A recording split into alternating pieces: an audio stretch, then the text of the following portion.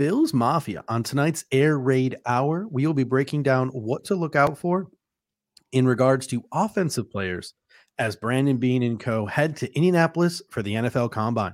But first,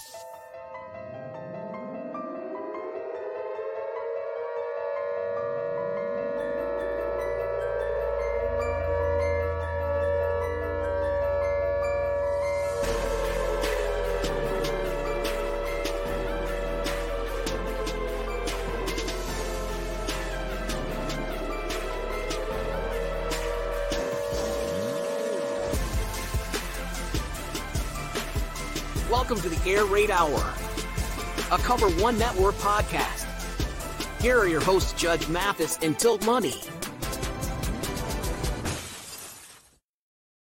welcome in, ladies and gentlemen, to the Air Raid Hour, brought to you by Picasso's Pizza and the Cover One Sports Network. My name is Steve Mathis. You can find me on Twitter at The Bills Guys, joined as always by Dave Tilton. You can find him on Twitter at Tilt Money. If you are watching this live Thursday, 9 p.m., that means the NFL Combine is already underway as some defensive players have hit the field for the Underwear Olympics. But that will not be the focus of our show tonight. That was the focus of our Monday show. So if you want to preview all things defense, head back to our Monday show here on the Cover One Sports Network. Today, we will be previewing offense and what to expect from the offensive players as they hit the field this weekend. And Dave, I wanted to start with the first rumor bomb from the NFL Scouting Combine, and that comes the way of former ESPN employee Todd McShay saying, based on the scouts that he has talked to, wide receiver is the most polarizing position group after Marvin Harrison Jr. He said a majority have Malik Nabers as 2, Rome Odunes as number 3, but some aren't as sold. A lot of love for Xavier Worthy, Ricky Pearsall, Xavier Legette, Ladd McConkey, Roman Wilson, and Javon Baker. 2 takeaways from this. Number 1, if we're taking this at face value, maybe this wide receiver class is not as set in stone around 28 as we think. And number 2, rumor season is afloat. What do we believe and what is a smokescreen? What are your thoughts on this rumor bomb from Todd McShay? What do we believe in? What is a smokescreen? It's smokescreen season, as we know, right? That's the draft. It's always smokescreen season. I will say this. I think that it's not surprising because I think that sort of once you get past Odunes, there's a lot of, there's a lot of differing opinion on that next group of guys. So like even within the Cover One group chat, you have guys, like Thomas, he's really big on Brian Thomas Jr. A lot of the guys are big on Troy Franklin. Chris Chouse is obviously a big Xavier Worthy fan. And myself, I'm a Javon Baker fan personally. So look, I mean, I don't think it means that they're necessarily think some of these other guys are bad players or not good prospects. But I think when you get into that mixed group, you find 1 or 2 things that really maybe for you as a team sets a player apart. And that's kind of who you target or who you kind of fall in love with. So I do think that it is a deep wide receiver class that's good for the Buffalo Bills, especially this season with the obvious and apparent need. But look, I'm having a hard time myself kind of trying to sift through really, I would say after the top 3, who I think are pretty fairly consensus. But after that, it is a mixed bag. Yeah, you're starting to see Malik Nabers over Marvin Harrison Jr. takes, which I really do appreciate because I love Malik Nabers. But whatever order you have it in, those guys are all like top 10, top 15 picks. So the Buffalo Bills do not need to worry about getting a chance at drafting any of those players. So we're going to get into wide receivers in a moment. But before we do, this show is brought to you by Picasso's Pizza. 4 great locations in Williamsville, West Seneca, Lancaster, and Blaisdell. Buffalo Pizza since 1980. You can order online at picassospizza.net. And if you're an out-of-towner like us, you can even get it mailed to your home. Once again, that is picassospizza.net. And hey, free agency is just around the corner as well. So If you want, head on over to cover1.net and sign up for One Pass Club Access. You'll get 365 days. That is a full year, meaning through next regular season of Cover One Pass Club Access. And that will include all of our free agency coverage and all of our draft coverage over at the Cover One website. And the free agency one, guys, it's huge because you can find scouting reports on draft picks until you're blue in the face. It's very hard to find scouting reports on NFL free agents. And Eric and Ant and all of those guys have done a really good job breaking down who fits the Buffalo Bills, why they fit the Buffalo Bills, what their price range could be, extensive film breakdowns on all of the free agents in this class that sort of fit what the Buffalo Bills are looking for. So again, that's the Cover One Pass Club Access. Subscribe now at cover1.net. And of course, do not forget Cover One College Football. We have a new station here at Cover One. You can go and you can watch Cover One College Football. It's got great shows like Cover One College Football Weekly. John and Daniel do a great job breaking down college prospects. So that is all available to you over at the Cover One College Football channel. All right, Dave. Now on to wide receivers. And let's talk about some of the wide receivers in this draft class. And I sort of came to kind of an epiphany the other day. And I was thinking to myself, and we were having this conversation in the Cover One group chat. And I said, Brian Thomas Jr., Troy Franklin, Javon Baker. Those are the three wide receivers in this draft class that I think the Bills could take right now that would make me sort of feel warm and fuzzy inside. Why do they make me feel warm and fuzzy inside? Because they check the box. And what I mean by the box is the Buffalo Bills' biggest need right now. And the Buffalo Bills' biggest need right now is a boundary-capable receiver who can stretch the field and can open things up for Stephon Diggs, Khalil Shakir, Dalton Kincaid, James Cook, etc. There are a lot of good receivers in this draft class that we love. Guys like Malachi Corley, guys like Ricky Pearsall. They don't check that box. And right now for the Bills at 28, Brian Thomas Jr., Troy Franklin, Javon Baker do. And Javon Baker's probably not 28. He's probably second round. But those are the three I want to start with because they make me feel the most warm and fuzzy inside. To me, Brian Thomas Jr. versus Troy Franklin, can one of them separate themselves? Like, what are we talking about? Are these guys going to be no longer an option for the Bills at 28? Those are the kind of things that we'll be sort of keeping an ear out for in Indy this week.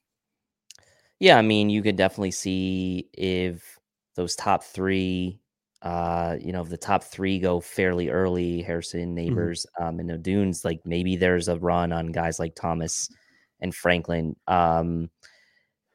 Look, if one of those guys, Thomas or Franklin, are there when the Bills pick and they're like, to me, I'm kind of agnostic, right? Between those two, because you obviously see the touchdown production with Thomas, and you see the incredible yards per catch. You see Franklin's percentile metrics against his peers, and he's pretty much beating them or high 90 plus percentile in almost every comparative to his peers. So, and we know how much John Helmkamp loves Troy Franklin, although a little bit of a homer with his Oregon play there. But in his defense, a lot of people love him, right? Yeah. But for me, I've kind of fallen into this sort of sweet spot with Javon Baker, because with Javon Baker, you potentially can get a guy like that in the second round, and maybe in the first round, it's a guy like Byron Murphy or someone that we talked about on the defensive show that falls to you, and all of a sudden you've paired up like a Byron Murphy with a Javon Baker with your first two picks. And to me, that sounds really appealing. And what's also nice about Javon Baker is that, at least in my preliminary research that I've been doing on him, he was checking a lot of boxes for me. And now you're starting to see Eric and Anthony release some of the film clips on him in his release packages and some of the things that he can do with his body control. He had the 13th highest average depth of target in all of college football for those with minimum of 15 targets, the most receiving yards of anyone in the top 15 average depth of target. So he gets it done. And people will point to his drops, and he had 6 drops in 2023, but he, from a contested catch standpoint, nearly 60%. You look at the average depth of target being up there at 17.1.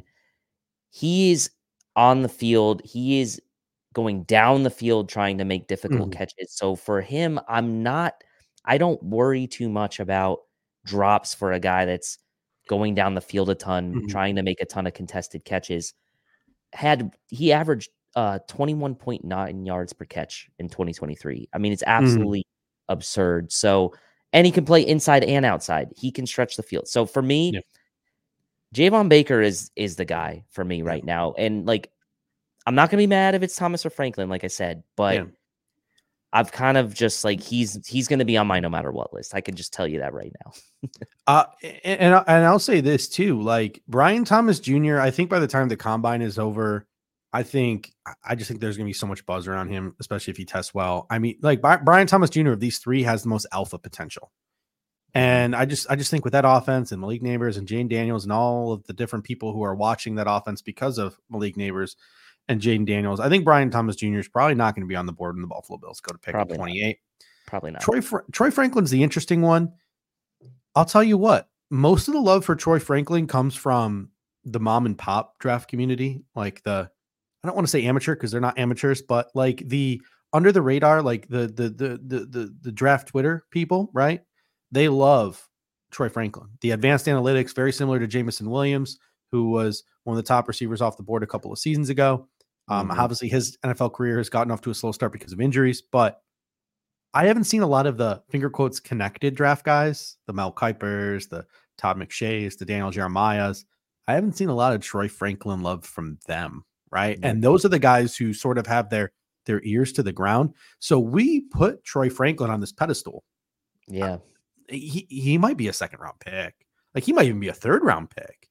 Like that speed is blazing. Don't get me wrong. But like, I think we put Troy Franklin maybe on this pedestal. It wouldn't shock me if we get into like day 2 of the draft and it's like, man, Troy Franklin hasn't heard his name called yet. And then next thing we know, he's like taking the first half of the 3rd round. Like would not shock me one bit because and maybe that changes this week. But a lot of the guys who are pretty connected, you don't hear the word Troy Franklin coming out of their mouth. Like Todd McShay today dropped his bomb, and it was Xavier Worthy, and it was Ricky Pearsall, and it was Xavier Legette and Ladd McConkey.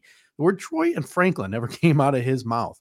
But you hit the nail on the head with Javon Baker. I'll tell you what, Javon Baker, I'm not going to lie to you. He was one of those guys who was like, who?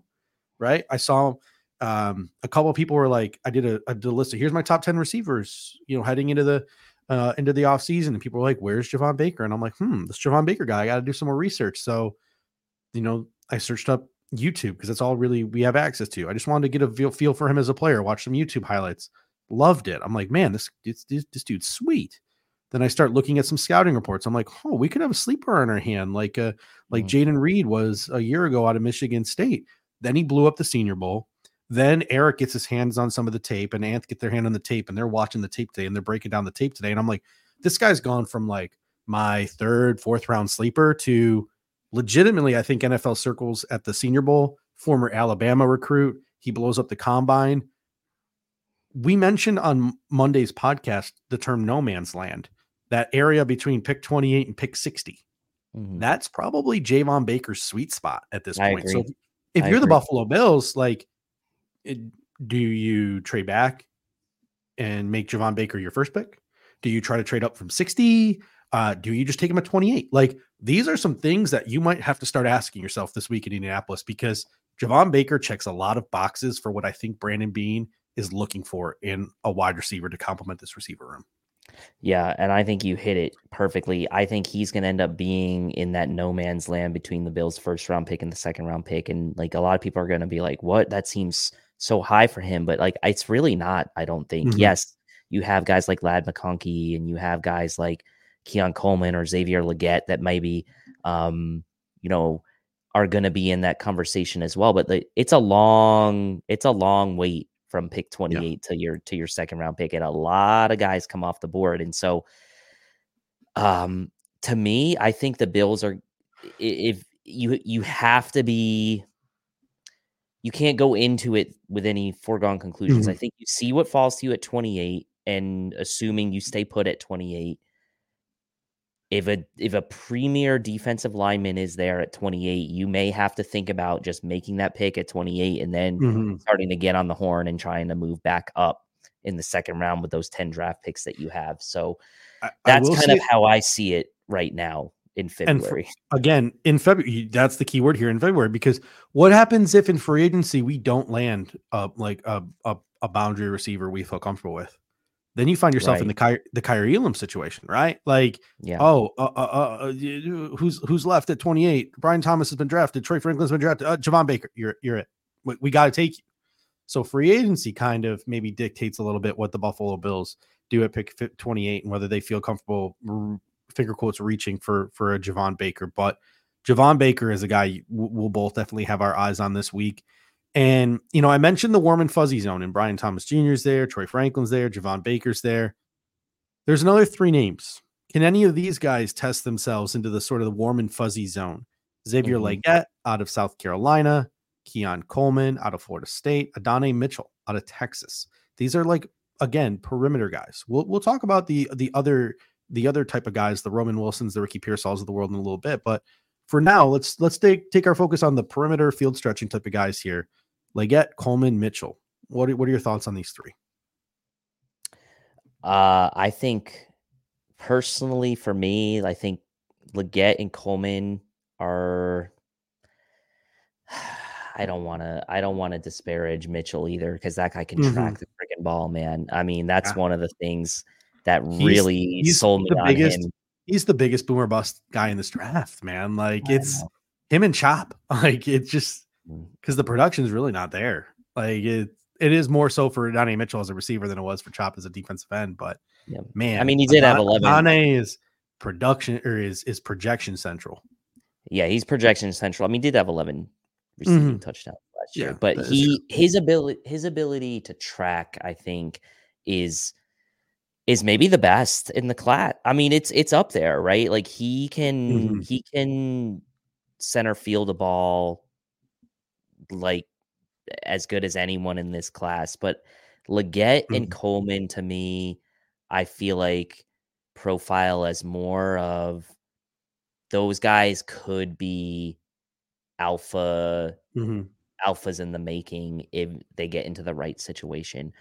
Legette's ability to make the contested catch, to me, is something that if you can feel comfortable with some of the stuff that he's gone through injury wise and maybe some of the inconsistencies he's had. But I think, to me, what really showed me what Xavier Legette was about was the fact that we knew he was going through some kind of injury there at the Senior Bowl practice week, and he gutted it out that second day and said, I'm here. I'm going to put one good day out there, and that's going to be fine. And we know he was hurting. That, to me, is a guy that is a competitor. And so I think for me, like, I kind of put Legette maybe as the first guy in that next group. And then it's a toss up for me between Mitchell and Coleman at that point.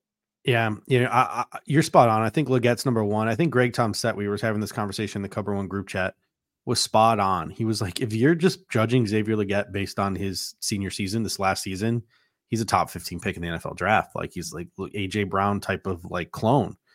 But it took 5 years for that to happen. Like, he has practically no production prior to this year. That's kind of scary that he's a 1 year wonder like that. Keon Coleman, the knock on him is he's not a natural separator, but he can do some freakish things for his size. I'm hearing Michael Thomas is a comp that I've heard. Nico Collins is a comp that I've heard. So there are people who are very high on Keon Coleman. He can do freakish things for his size. He's got punt return ability.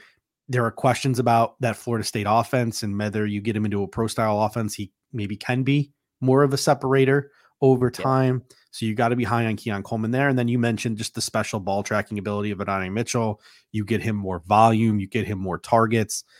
He just continues to develop and project, and his ceiling could be just as high as any of the receivers in this draft, which makes this just such a tough exercise. And that's what we're going to be keeping our eyes out for, our ears out for in Indy. And then again, I mentioned we're specifically focusing on boundary field stretching receivers right now. So then the next group I have is headlined by Jalen Polk, who's one of my favorite players in this draft. He gives me sort of Jacoby Myers vibes, 6'2", 204. His 40 time is going to be a question mark. We'll have to keep an eye on that. It'll probably be more in the Gabriel Davis range, right? Than, some of these other guys. 505 snaps on the boundary this past season to 306 slot snaps. So he is primarily, or was primarily at Washington, a boundary receiver. I love Jalen Polk's game. If we went, you mentioned, like if Byron Murphy or Newton falls to us in the first round, or like Jared Verse falls to us in the first round, or we take Tyler Nubin, the safety, in the first round, like if we go defense in the first round, man, Jalen Polk would be not a bad consolation prize at pick 60. No, he wouldn't be, as well as some of the other names I know you're about to mention here. But it's interesting, these guys that are receivers on teams where there's another receiver that's ahead of them in the draft class, and yet these second guys we're still talking about. Washington's got 3 because we got McMillan to talk about. Yeah, McMillan too. It's insane how some of these like top. I mean, and just look at who you have, right? You have Washington, national championship. You have LSU, perennial, top team in the SEC. Of Ohio State with Marvin Harrison, playoff team typically.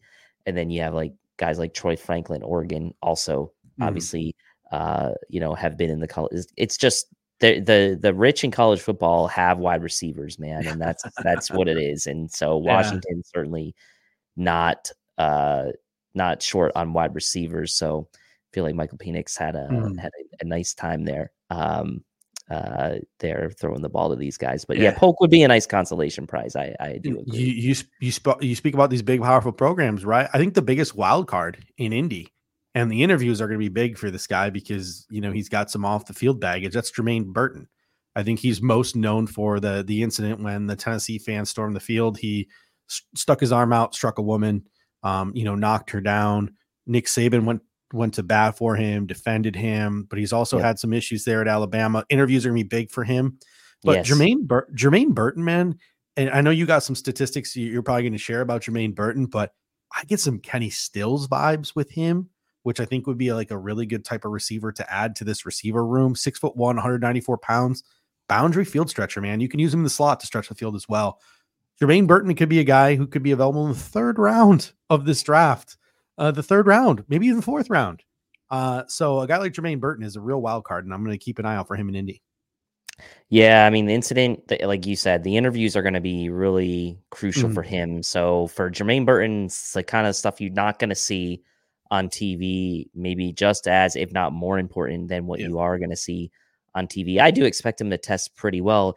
Third highest average depth of target of all wide receivers, with a minimum of 50 targets, 0 drops on 57 targets in 2023. And PFF has only charged him with 4 drops in his entire career on 197 targets, 132 receptions. So the hands are there for a guy like Jermaine Burton, and for Bills Mafia, who's at times been frustrated in seeing some drops from the likes of Dawson Knox and Gabriel Davis and even Stephon Diggs this year.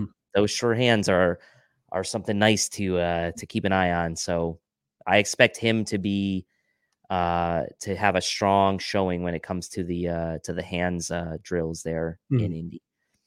A couple other guys who could be day 2 guys, maybe early day 3 guys. Brendan Rice certainly has his fans, son of Jerry Rice from the Senior Bowl, 6'3", 210 pounds. The college production wasn't really there. Colorado transferred to USC. I think 40 time will be big for him. Jamari Thrash. I know John Humcomp was not very high on him at the Senior Bowl because he was having some issues catching the ball, but 6'1", 185 pounds. So it's not exactly like he's a munchkin. He was primarily a perimeter receiver in college. Can he stay that way? That's really the question. And then some other boundary guys as we get into day 3. The biggest loser, the Senior Bowl, Tez Walker. Yeah. He could be a reclamation project. A team might take a flyer on day 3. Someone will take a flyer on him someday at day 3, maybe even day 2 still. Some really interesting Bruce Feldman freakless guys. Ryan Flournoy out of Southeast Mississippi State and Bub Means out of the University of Pittsburgh. I just want to read sort of their mock-ups right here for Bruce Feldman's freak list. Bub Means, this wide receiver on the University of Pittsburgh, he began his career as a defensive back at Tennessee, then transferred to Louisiana Tech, where he blossomed into a big play receiver. He transferred again, landing at Pitt, where he averaged 18 yards a catch this season. Means has excellent size and speed at 6'2", 215 pounds.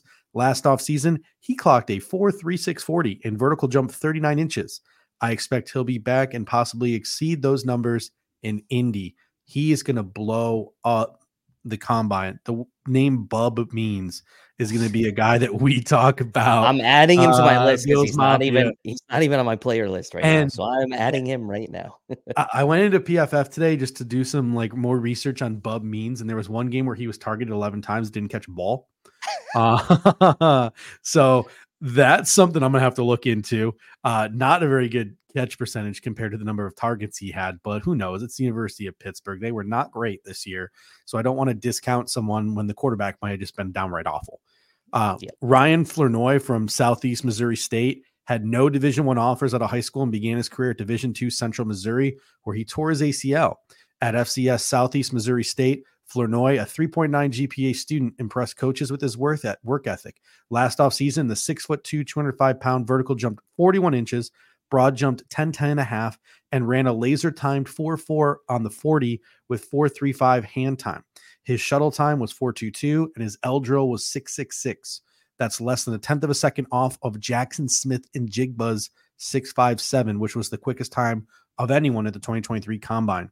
So he is an athlete on day 3 on the boundary that you could take a flyer on, kind of like the Buffalo Bills took a flyer on Justin Shorter and the back half of the draft this season. So those are some names to keep in mind if you are Bills Mafia on the boundary. I really like Cornelius Johnson as well out of the University of Michigan in the 6th, 7th round. Marcus Rosemary, Jack Saint as well from Georgia. So there are some names, right, on the boundary that could pop in Indy. The Bills could take a flyer on late. So now we have the other receiver position, though. And these are the guys who are more inside guys, or they're inside outside guys, or they're gadget guys. And if the Buffalo Bills address the boundary in free agency, or are looking for sort of the illustrious double dip that I think a lot of fans want to see from the wide receiver position, it's important to see how these other guys shake themselves out as well. You have Xavier Worthy falling into this category, Malachi Corley, Ricky Pearsall, Ladd McConkey, Roman Wilson, and Jalen McMillan. These guys are all, I love all of these guys, right? This draft class is loaded at wide receiver, but the struggle here is they make me feel warm and fuzzy as a player. They don't make me feel warm and fuzzy as a fit for the Buffalo Bills. But speak on some of these guys who you'd like to see the Buffalo Bills take, even if maybe they're not a fit. There's one that sticks out really in particular to me. Well, first I'll just say this. We talk about free agency as well. And like people are talking about Curtis Samuel, and like, I'm glad you mentioned something. And I talk about this on our primary need is boundary, right? So it's like, what can you get in free agency? If you get a Curtis Samuel in free agency, that's double slot, right? Because he's primarily playing the slot. So now you have Khalil Shakir and Samuel manning the slot. Then you really got to focus on boundary in the draft, and probably none of these guys become in play. But if you go get a boundary guy in free agency, let's say you go out and I don't know, maybe you sign a Quez Watkins, and that doesn't necessarily stop you from taking another boundary guy in the top of the draft. But like for me, I like Xavier Worthy and I like Roman Wilson out of this group.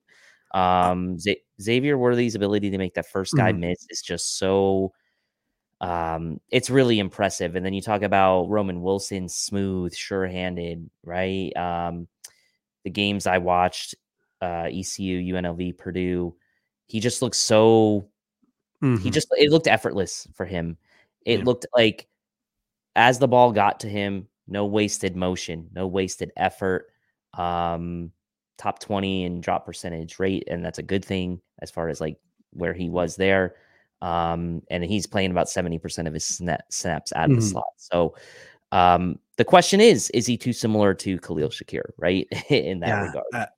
I'll say this about Roman Wilson. Roman Wilson, by the time this weekend is over, will be considered a first-round pick in the NFL draft. Wow. Whether he's a fit with the Buffalo Bills or not, I don't know. But my prediction is he will be considered a first-round pick. Here's what Bruce Feldman had to say about Roman Wilson. Here's our latest 2-point stance speedster from the Wolverines. Wilson clocked a 4.3340 last off season. Even more impressive, Wilson ran a sizzling 6.20 3-cone and topped everyone at Michigan with a 3.77 shuttle time. Those 2 times have been met with some disbelief in combine training circles. So there will be a lot of eyeballs on Michigan's top receiver, Wilson, who also blew up the Wolverines' reactive plyo stairs in 2.22 seconds, tops in the program, and had a fantastic few days at the Senior Bowl. If he tests like that in Indy, so you're saying he's a freak? If he tests like that in Indy, he's a first-round pick. He's probably going to the Kansas City Chiefs at pick 32. Stop it, man. Stop it. We need to take him just to spite Kansas City, honestly, if that's the case. But then I will say this. I am more now. I'm more on board now with Xavier Worthy, I think, than I had been previously. Enough people who watch the tape that I trust say, listen, this guy isn't just a speedster. This guy's got the whole package. He's got the ability. We've had this conversation before, right? What makes Tyreek Hill so special? It's not that he's fast. It's that he can control his speed. And that is something Xavier Worthy has the ability to do. He has the ability to not just be stupid fast, but he can control it, and he can stop and start on a dime.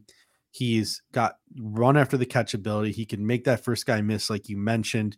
He is 6'1". He's 172 pounds. That's where the issue lies with Xavier Worthy. And you think to yourself, it's like, where does that fit in Buffalo? Because Buffalo wants these guys to run block, and Buffalo's going to want them to play on the perimeter. He was a primarily perimeter player at Texas. He played a majority of the snaps on the perimeter at Texas. But can that translate into the National Football League? But this is a guy who clocked a 10.55 100 meter. He's a track star, right? Like he's gotten stronger over the years, right? There's been a lot of buzz around his training sessions. He clocked 22.7 miles per hour on a punt return against Iowa State last year. He might run in the 4.2s. Like he might legitimately run in the 4.2s. Like this guy's I think I might move him up to wide receiver 5 on my board. I think he might jump Troy Franklin. He might even jump Brian Thomas Jr. for me. Probably won't at the end of the day jump Brian Thomas Jr. for me. But the thing to note about Xavier Worthy is he's been good since he was a freshman. Like they talk about breakout age a lot. His breakout age was like 18 and a half years old. Mm-hmm. So, and this is a guy who's 20 years old. So the Xavier Worthy you're getting, if you take him in the first round on a 5-year deal, you can feel pretty comfortable signing him to another 5-year deal at the end of that contract. And you're getting this dude for 10 years. You're getting this dude for a decade to go fly around the football field. So it'll be really interesting to see. I think maybe Deshaun Jackson might be kind of like an interesting like comp, but I think he might be, I don't want to say better than Deshaun Jackson because Deshaun Jackson was very good, but more versatile than Deshaun Jackson. So Xavier Worthy, man, I've come full circle on him from very hesitant to on board. Yeah, I know Chris Chouse loves him, right? I mean, he had him in the Cover One sort of survey, the pre-combine survey. He was he picked Xavier Worthy as his guy for the Bills in the first round. And I think in other years, like we'd be talking about him as maybe one of the top 3 wide receivers in the class. But because we have Harrison, Neighbors, Adune, like I'm not going to argue with someone if they want to put him in the top 5 ranking for this year, because honestly, like after the first 2 or 3, like we said at the onset, it's kind of there's enough of a question mark with each guy, but there's enough talent from each guy that you could justify any one of these guys being in the top 10, top 15. Yeah. I mean, it's just crazy. And then the names we didn't even mention, Malachi Corley, the Yak King, Ricky Pearsall, and Ladd McConkey, who are 2 very polished route runners who are going to test better than people think. These are all top 40 picks, man. Like there are legitimately like almost 15 receivers who are like good enough to go in the top 40. They're not all going to go in the top 40 picks, but like they're good enough. And then we didn't even mention Jalen McMillan from Washington, who was a little injured this year. But if you go back to his tape, most people who went back to his tape when he was healthy are like this dude's a day 2 pick, right? There are some people who are like, hey, when healthy, Jalen McMillan kind of looked like a fringe first rounder. I've heard that from some people I trust. And then you got some sleeper day 3 guys. Malik Washington blew up the Shrine Bowl. Jacob Cowing, uber productive in college. Taj Washington had a big Shrine week, and now he's getting a real cult following as sort of like a Quez Watkins, like slot speedster type. Jordan Whittington is a big slot, has his fans. Anaya Smith out of Texas A&M, former running back, special teams guy. He's got fans. And I'll tell you, the number one guy that I think a lot of Bills fans do not know exists, but will know exists when the combine is over, is wide receiver Anthony Gould out of Oregon State. He was Pac-12 Special Teams Player of the Year. He returned a punt for a touchdown against in the Shrine Bowl. He's a guy who is a pretty good gadget, like Isaiah McKenzie, maybe type receiver, like probably going to be your 4th, 5th receiver because he's smaller in stature, 5'8", 165 pounds, but he's plug and play return man. Like he's plug and play DeMario Davis. Like he's plug and play DeAndre Carter. Like he's plug and play like return guy, right? So here's the Bruce Feldman freak list breakdown on Anthony Gould. The Beavers might have had the fastest wideout tandem in college football last year with Gould and Silas Bolden. Neither is particularly big, but both can flat out fly. Bolden is still in college, but Gould, 44 catches for 711 yards and 2 touchdowns, is in the draft, and he is one of the scouts' picks to win fastest man in Indy this year. He flashed that explosiveness in the Shrine Bowl with an 80-yard punt return touchdown. The 5'8", 165-pound Gould, an All-American return man in 2020, was a high school sprint champ who might run in the 4.2s. He's a guy who I think a lot of people are talking about right now as a 5th or a 6th round pick. We'll be talking about as a 3rd or a 4th round pick by the time the combine is over. I already know Daniel Harms of the Cover One Draft Weekly podcast is a big fan of him, wants him to go to Kansas City and be a Chief. I think Anthony Gould, if Deontay Hardy goes, is a really good double dip candidate for the Buffalo Bills. Yeah, and in that case, you just hope he doesn't come at a steeper price, right, at that point. So, like, if the Bills do want to double dip, it could be that they maybe have to do it as early as the 4th round, right, if that's the case. So, definitely looking for from the double dip perspective, guys that have that return ability, because time will tell, right, in free agency if the Bills decide to keep Deontay Hardy around. Nyheim Hines, obviously, there's a question mark whether or not he might be on the chopping block as well, but the Bills really do need to go into the draft with at least one guy on the roster with some return ability. If that happens to be Nyheim Hines, well, that's at the running back position. So now all of a sudden you open yourself up to maybe a guy like Anthony Gould becomes even more interesting if you're the Bills in that situation. So time will tell. Yeah, some other names to keep an eye out on. Johnny Wilson, really big, probably more of a tight end, 16% drop rate in college. Like, I'm just not the biggest Johnny Wilson guy like others. I didn't know. He kind of reminded me of he's like the James Williams of the offense. This what is he's Darren Waller to me, like, and he'll probably go on day 2 because of that. But I know a lot of people who watch tape are just not big fans of Johnny Wilson. He was in Arizona State before he went to Florida State. He didn't even have a lot of offers outside of Arizona State. He didn't even look all that great at Arizona State. He's just really big. Like Lediatric Griffin from Mississippi State. He's a burner. Jaquan Jackson from Tulane. He's gotten a lot of comps to the likes of like DeMario Davis. He's got his fans. Luke McCaffrey, brother of Christian McCaffrey, Tavion Robinson, and Isaiah Williams from Illinois had a big shrine.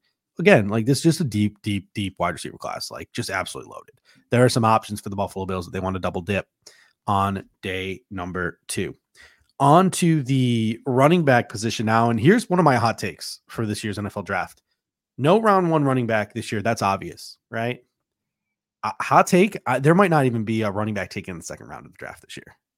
Like we might not get our first running back selected until the 3rd round of the NFL draft this year. And to me, there's a list almost 10 long of guys competing to be the first running back on the board because it's not consensus. The hot name right now, especially going into Indy, because he's probably going to test pretty well, is Jalen Wright out of Tennessee. Like he's the name to keep an eye out for. He's the one who's going to blow up numbers wise. But then you have Braylon Allen, the young guy who's like 20 years old from Wisconsin, like Saquon Barkley size, like big. You got Trey Benson. You got Jonathan Brooks, who's getting a lot of Dalvin Cook sort of comps out of Texas. You got Blake Corum, the national champion, that squatty contact balance, sort of Doug Martin type of running back, muscle hamster. You got Audric Estime, that Leonard Fournette type out of Notre Dame, who's everyone's favorite. Bucky Irving out of Oregon has his fans. Marshawn Lloyd out of USC has his fans. And Will Shipley out of Clemson has his fans. Like, literally so many, like, just definition of third round running backs in this draft. Not all of them are going to go into the third round. Some of them are going to drop into the fourth round. Would it be tempting, if you're the Buffalo Bills, to snatch one of these guys if they're sitting there in round 4? Yeah, if they're sitting there in round 4. I mean, look, like, again, these ratings and end of February rankings and end of February obviously don't mean much, but like the highest ranked running back that PFF has going into the combine on their big board is 59th overall prospect. Yeah. So you're talking about, like, you're starting to get into the third round there as you start to get right into the 60, the mid and lower 60s. So again, it's just one ranking. I get that, but like, to me, I agree, this does not seem like the best running back class. With that said, there are some fits, I think, for the Bills if they're looking for a complement to James Cook. But yeah, I'm with you. I mean, I like Jalen Wright. I watched a couple of the games earlier today, some of the snaps from him. I don't know about Bucky Irving. I think he's probably not Too really small. a compliment to James Cook, but even though I do like him. Dude, the thought of Trey Benson or Braylon Allen or Blake Corum or Audric Estime or Marshawn Lloyd, the thought of one of those guys complimenting James Cook and the Bills maybe being able to get one of those guys in the fourth round, man, that's just so tempting. Like, just so tempting. Yeah, I mean, Marshawn Lloyd, I watched a couple of games of his today, the snaps, and he has some burst. I think Marshawn Lloyd's going to be an interesting one to see his testing numbers, especially on the 40, right? Because he's at the Senior Bowl 5'9", 217, right? So he's not like not the smallest running back. Not perfect the size for running smallest, back, in my opinion. Good size for running back. Not too tall. He's got burst in the short area. What will his speed be in the 40 will be interesting. But the knock on him has been his pass blocking, right? So you wonder about that as a fit for the Bills. But yeah, I do like Marshawn Lloyd, Estime, obviously, Nate Geary, big fan, Notre Dame guy. So Chris Kepner, big fan of Audric Estime as well. But like, we're talking about all these guys, and like, some of these guys are going to go in the third round. They can't all possibly go in the third round, which is going to push some of them into the fourth round, which is then going to push some of these names into like the fifth and the sixth round. Like Isaiah Davis out of South Dakota State. Look at the Senior Bowl. Ray Davis out of Kentucky has a lot of fans, myself included. Frank Gore Jr., legacy guy out of Southern Miss, blew up the Shrine Bowl. Isaac Garendo out of Louisville, very low volume, but he's a guy people project to be a better pro than he was college player, kind of like Isaiah Pacheco was, going to the Kansas City Chiefs out of Rutgers. Dylan Johnson, who's that bruiser out of Washington. Dylan Loeb out of New Hampshire, very popular name right now because of his Senior Bowl week. Cody Schrader, very popular because of what he did at the Senior Bowl out of Missouri. Kamani Vidal out of Troy. Like, these are guys the Buffalo Bills could pick up realistically. Some of these guys in the fifth round, some of these guys in the sixth and the seventh round. And they could make an impact their rookie year if the Buffalo Bills don't address a lot of running back outside of maybe just bringing back Ty Johnson. I will say this, and I agree with you. Kamani Vidal had caught my eye when I was kind of doing my research today. Second most yards after contact in college football last year. The most 10-plus yard rushes in college football. And keep in mind, I know this is at Troy. Eighth best run blocking running back in college football last year. Double-digit rushing TDs the past 2 seasons, 92 career receptions, so 23 receptions a season average, and the third most zone rushing attempts in college football. I know James Cook had a pretty even split as far as gap zone for what the Bills kind of evolved a bit last year, but he's 5'7", 215. It's like, is he a Devin Singletary clone? Because I wonder, testing I think is going to be important for him, because if he shows some decent, and he's not, he doesn't look fast in games. So like, at least to me, he didn't. And again, that was with Troy. So I don't expect him to have necessarily a good 40 time, but if Vidal has a good 40 time, that could sell it for me. And he could be a guy that, like, come day 3, like, I'll be I'll be pounding the table for him. Yeah, and we haven't even mentioned the names like Rasheen Ali out of Marshall, who got hurt, so he won't be ready, I think, until after the season starts or mid-season. Amani Bailey from TCU, sort of that dual threat pass catching back out of TCU, had a big Senior Bowl week. DeJuan Edwards out of Georgia. We haven't even mentioned the Georgia guy. Jace McKellen out of Alabama. Haven't even mentioned the Alabama guy. Keelan Robinson, a young guy out of Texas, coming out probably a little earlier than he should have. High upside there. Tyrone Tracy, former wide receiver, impressing people at the Shrine Bowl. Mayan Williams, Ohio State, another sort of big school running back. So, I mean, the Buffalo Bills could, like, let's see who pops in Indy. Like, right? Like, that's the whole sort of, what we're going into this week, because which one of these guys are going early, which one of these guys will be available to the Buffalo Bills late. I love the idea of Frank Gore Jr. and Ray Davis. Those are the two guys I think are highest on my list, but I like Kamani Vidal, as you said, as well. All right, on to now offensive line. And we'll take some time to talk a little bit offensive line here, because the Buffalo Bills could always be looking to dive into the offensive line. You always want to add, big bodies in the draft, whether it be on the offensive line or the defensive line. We won't dive in too much on this show, but this offensive tackle class is historically loaded, just like this wide receiver class is historically loaded. There's a pretty decent cornerback class and quarterback class as well. But as we get to sort of like pick 60, and then more likely in round 3, Brandon Beane might be tempted to take a guy who falls in this loaded class because of the depth. And because we have 2 pending unrestricted free agents in Deion Dawkins and Spencer Brown. So I think we sleep on it now, but like, we're sitting there in the 3rd round, and there's an offensive tackle that maybe in another year would be a 2nd round pick, and he's there in the 3rd round pick. Like, we could see a Spencer Brown type investment in an offensive lineman here this year, offensive tackle specifically. Yeah. And I mean, we thought maybe last year that they would go the direction of tackle, but it seemed like they were really trying to solidify the interior last year, obviously with the David Edwards signing, Connor McGovern, and then they went and drafted Torrance. So maybe this is the year they kind of, I don't want to say surprise us again, but maybe invest a bit more in tackle and make this like a little bit of a 2-year plan to really shore up the offensive line for now and for the future, right? I do think that a lot will depend on what they can do in free agency, because I don't know that the Bills will be in a position where they can spend a premium draft pick. When I say premium, I mean like I'll say day 2, right? Because I don't think they're taking offensive line in the 1st round. That would be a huge shock. But day 2, I'll say, would be definitely a pretty big shock if they took offensive line. But if they feel like that's the plan that they want to go with, and they've maybe addressed some things in free agency, you can't count it out. Now, I do worry a little bit about the future beyond 2024, because you did mention the UFAs and Dawkins and Brown, but for me, I'm not going offensive line until day 3 personally, as it stands right now. Yeah, some of the 3rd, 4th round names, I think maybe Bills fans, if you want to keep an eye out for offensive tackles, these are the names to keep an eye out for. Kieran Armadetiji out of Yale, Brandon Coleman out of TCU. He can also play on the interior as well.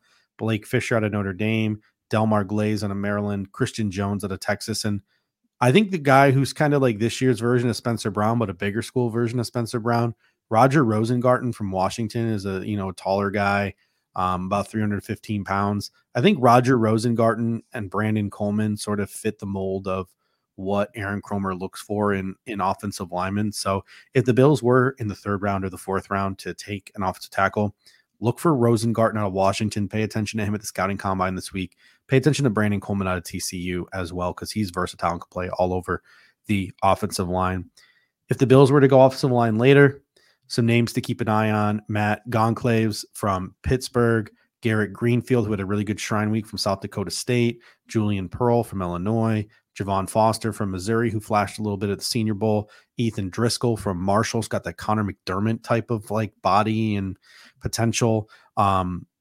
Aneem Dankwa from Howard is a sort of project offensive tackle that a lot of people are projecting to go late. Keep an eye out for him at the combine. And then my personal favorite, Walter Rouse from Oklahoma, Stanford transfer. I know Aaron Kromer likes guys who go to schools with pedigrees for developing offensive linemen. And when he was in LA, they drafted a lot of Oklahoma guys like Bobby Evans. I think a guy like Walter Rouse is someone who could really intrigue Aaron Kromer, could be a 5th, 6th, 7th round pick for Nice the long Buffalo arms. Bills. Yeah. So Walter Rouse is one of my favorites in this draft. He'll probably be my no matter what at offensive tackle this year. So I really do like Walter Rouse from Oklahoma. And then right now, maybe a day 3 investment is in the cards for interior offensive line. You obviously have a guy like David Edwards possibly on his way out. So you're looking for another body there on the interior.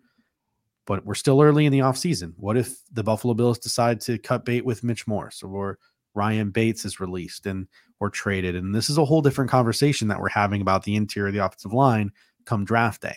I know a lot of people want to look for a developmental center as well. So for now, let's just stick with some day 3 interior offensive linemen, some guards I would keep an eye on: Isaiah Adams, Javion Cohen from Miami. And I'll tell you what, here's the real sleeper. We talked about Andrew Voorhees last year as sort of a medical redshirt type of guy. Do we take Voorhees on day 3 and just redshirt him for a year and have him available the next year? How about Zach Zinter from Michigan, a guy who probably would have been a day 2 pick? He's not going to play in 2024 with the injury that he suffered late in the season. Medical redshirt year for him, his rookie year. The Buffalo Bills certainly have that luxury with 10 draft picks.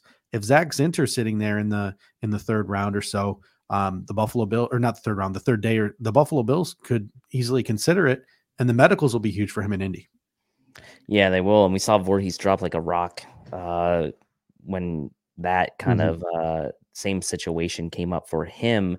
Yeah. Look, and this is a situation where you look at the Bills and they have 10 draft picks, and if they end up keeping, let's say, 10 draft picks or even 9, then this type of pick maybe makes more sense, right? Because again, you don't need it necessarily for this year, but for beyond 2024. And if you can get a guy of value, you just have to make sure, and if you're going to make that investment, that you are fully confident that guy's going to be back for 2025. And if you're willing to put a draft pick in 2024 towards 2025, knowing the guy's not going to play, you just got to be sure. So like you said, the medical's got to come back clean for them. Some developmental centers. I think Bo Lemer might actually go on day 2, but Bo Lemer out of Arkansas is a guy who's got a lot of fans. Keep an eye out for him at the combine. Again, Aaron Kromer likes guys from pedigree programs. Tanner Bortolini from Wisconsin is not a center that you want to take lightly. He's a guy, pay attention to him at the combine. We're in day 3 of the draft. He's sitting there on the board. The Buffalo Bills might take a developmental center of the future and a guy like Bortolini. Kingsley Egabon from Florida, a guy who played next to Osiris Torrance in the pivot there. Someone the Buffalo Bills have clearly seen because they added Richard Grage last year as well. And then my favorite sleeper in this draft is Hunter Nazard from Penn State. I think he's a little shorter, 6'2", but a body composition very similar to Ryan Bates. He was versatile, played all along the offensive line at Penn State. So I think a guy like Hunter Nazard reminds me a lot, really, of Ryan Bates. And I don't think a lot of people are talking about Hunter Nazard outside of a couple of people I follow, like Marcus Whitman. So he had a big Shrine Week. I think Hunter Nazard could be a guy who, A, goes sooner than people think, and B, if he doesn't, would be a real steal for the Buffalo Bills somewhere on day 3 as just a guy they can bring in as a 9th offensive lineman who could develop into a really good, like, versatile backup.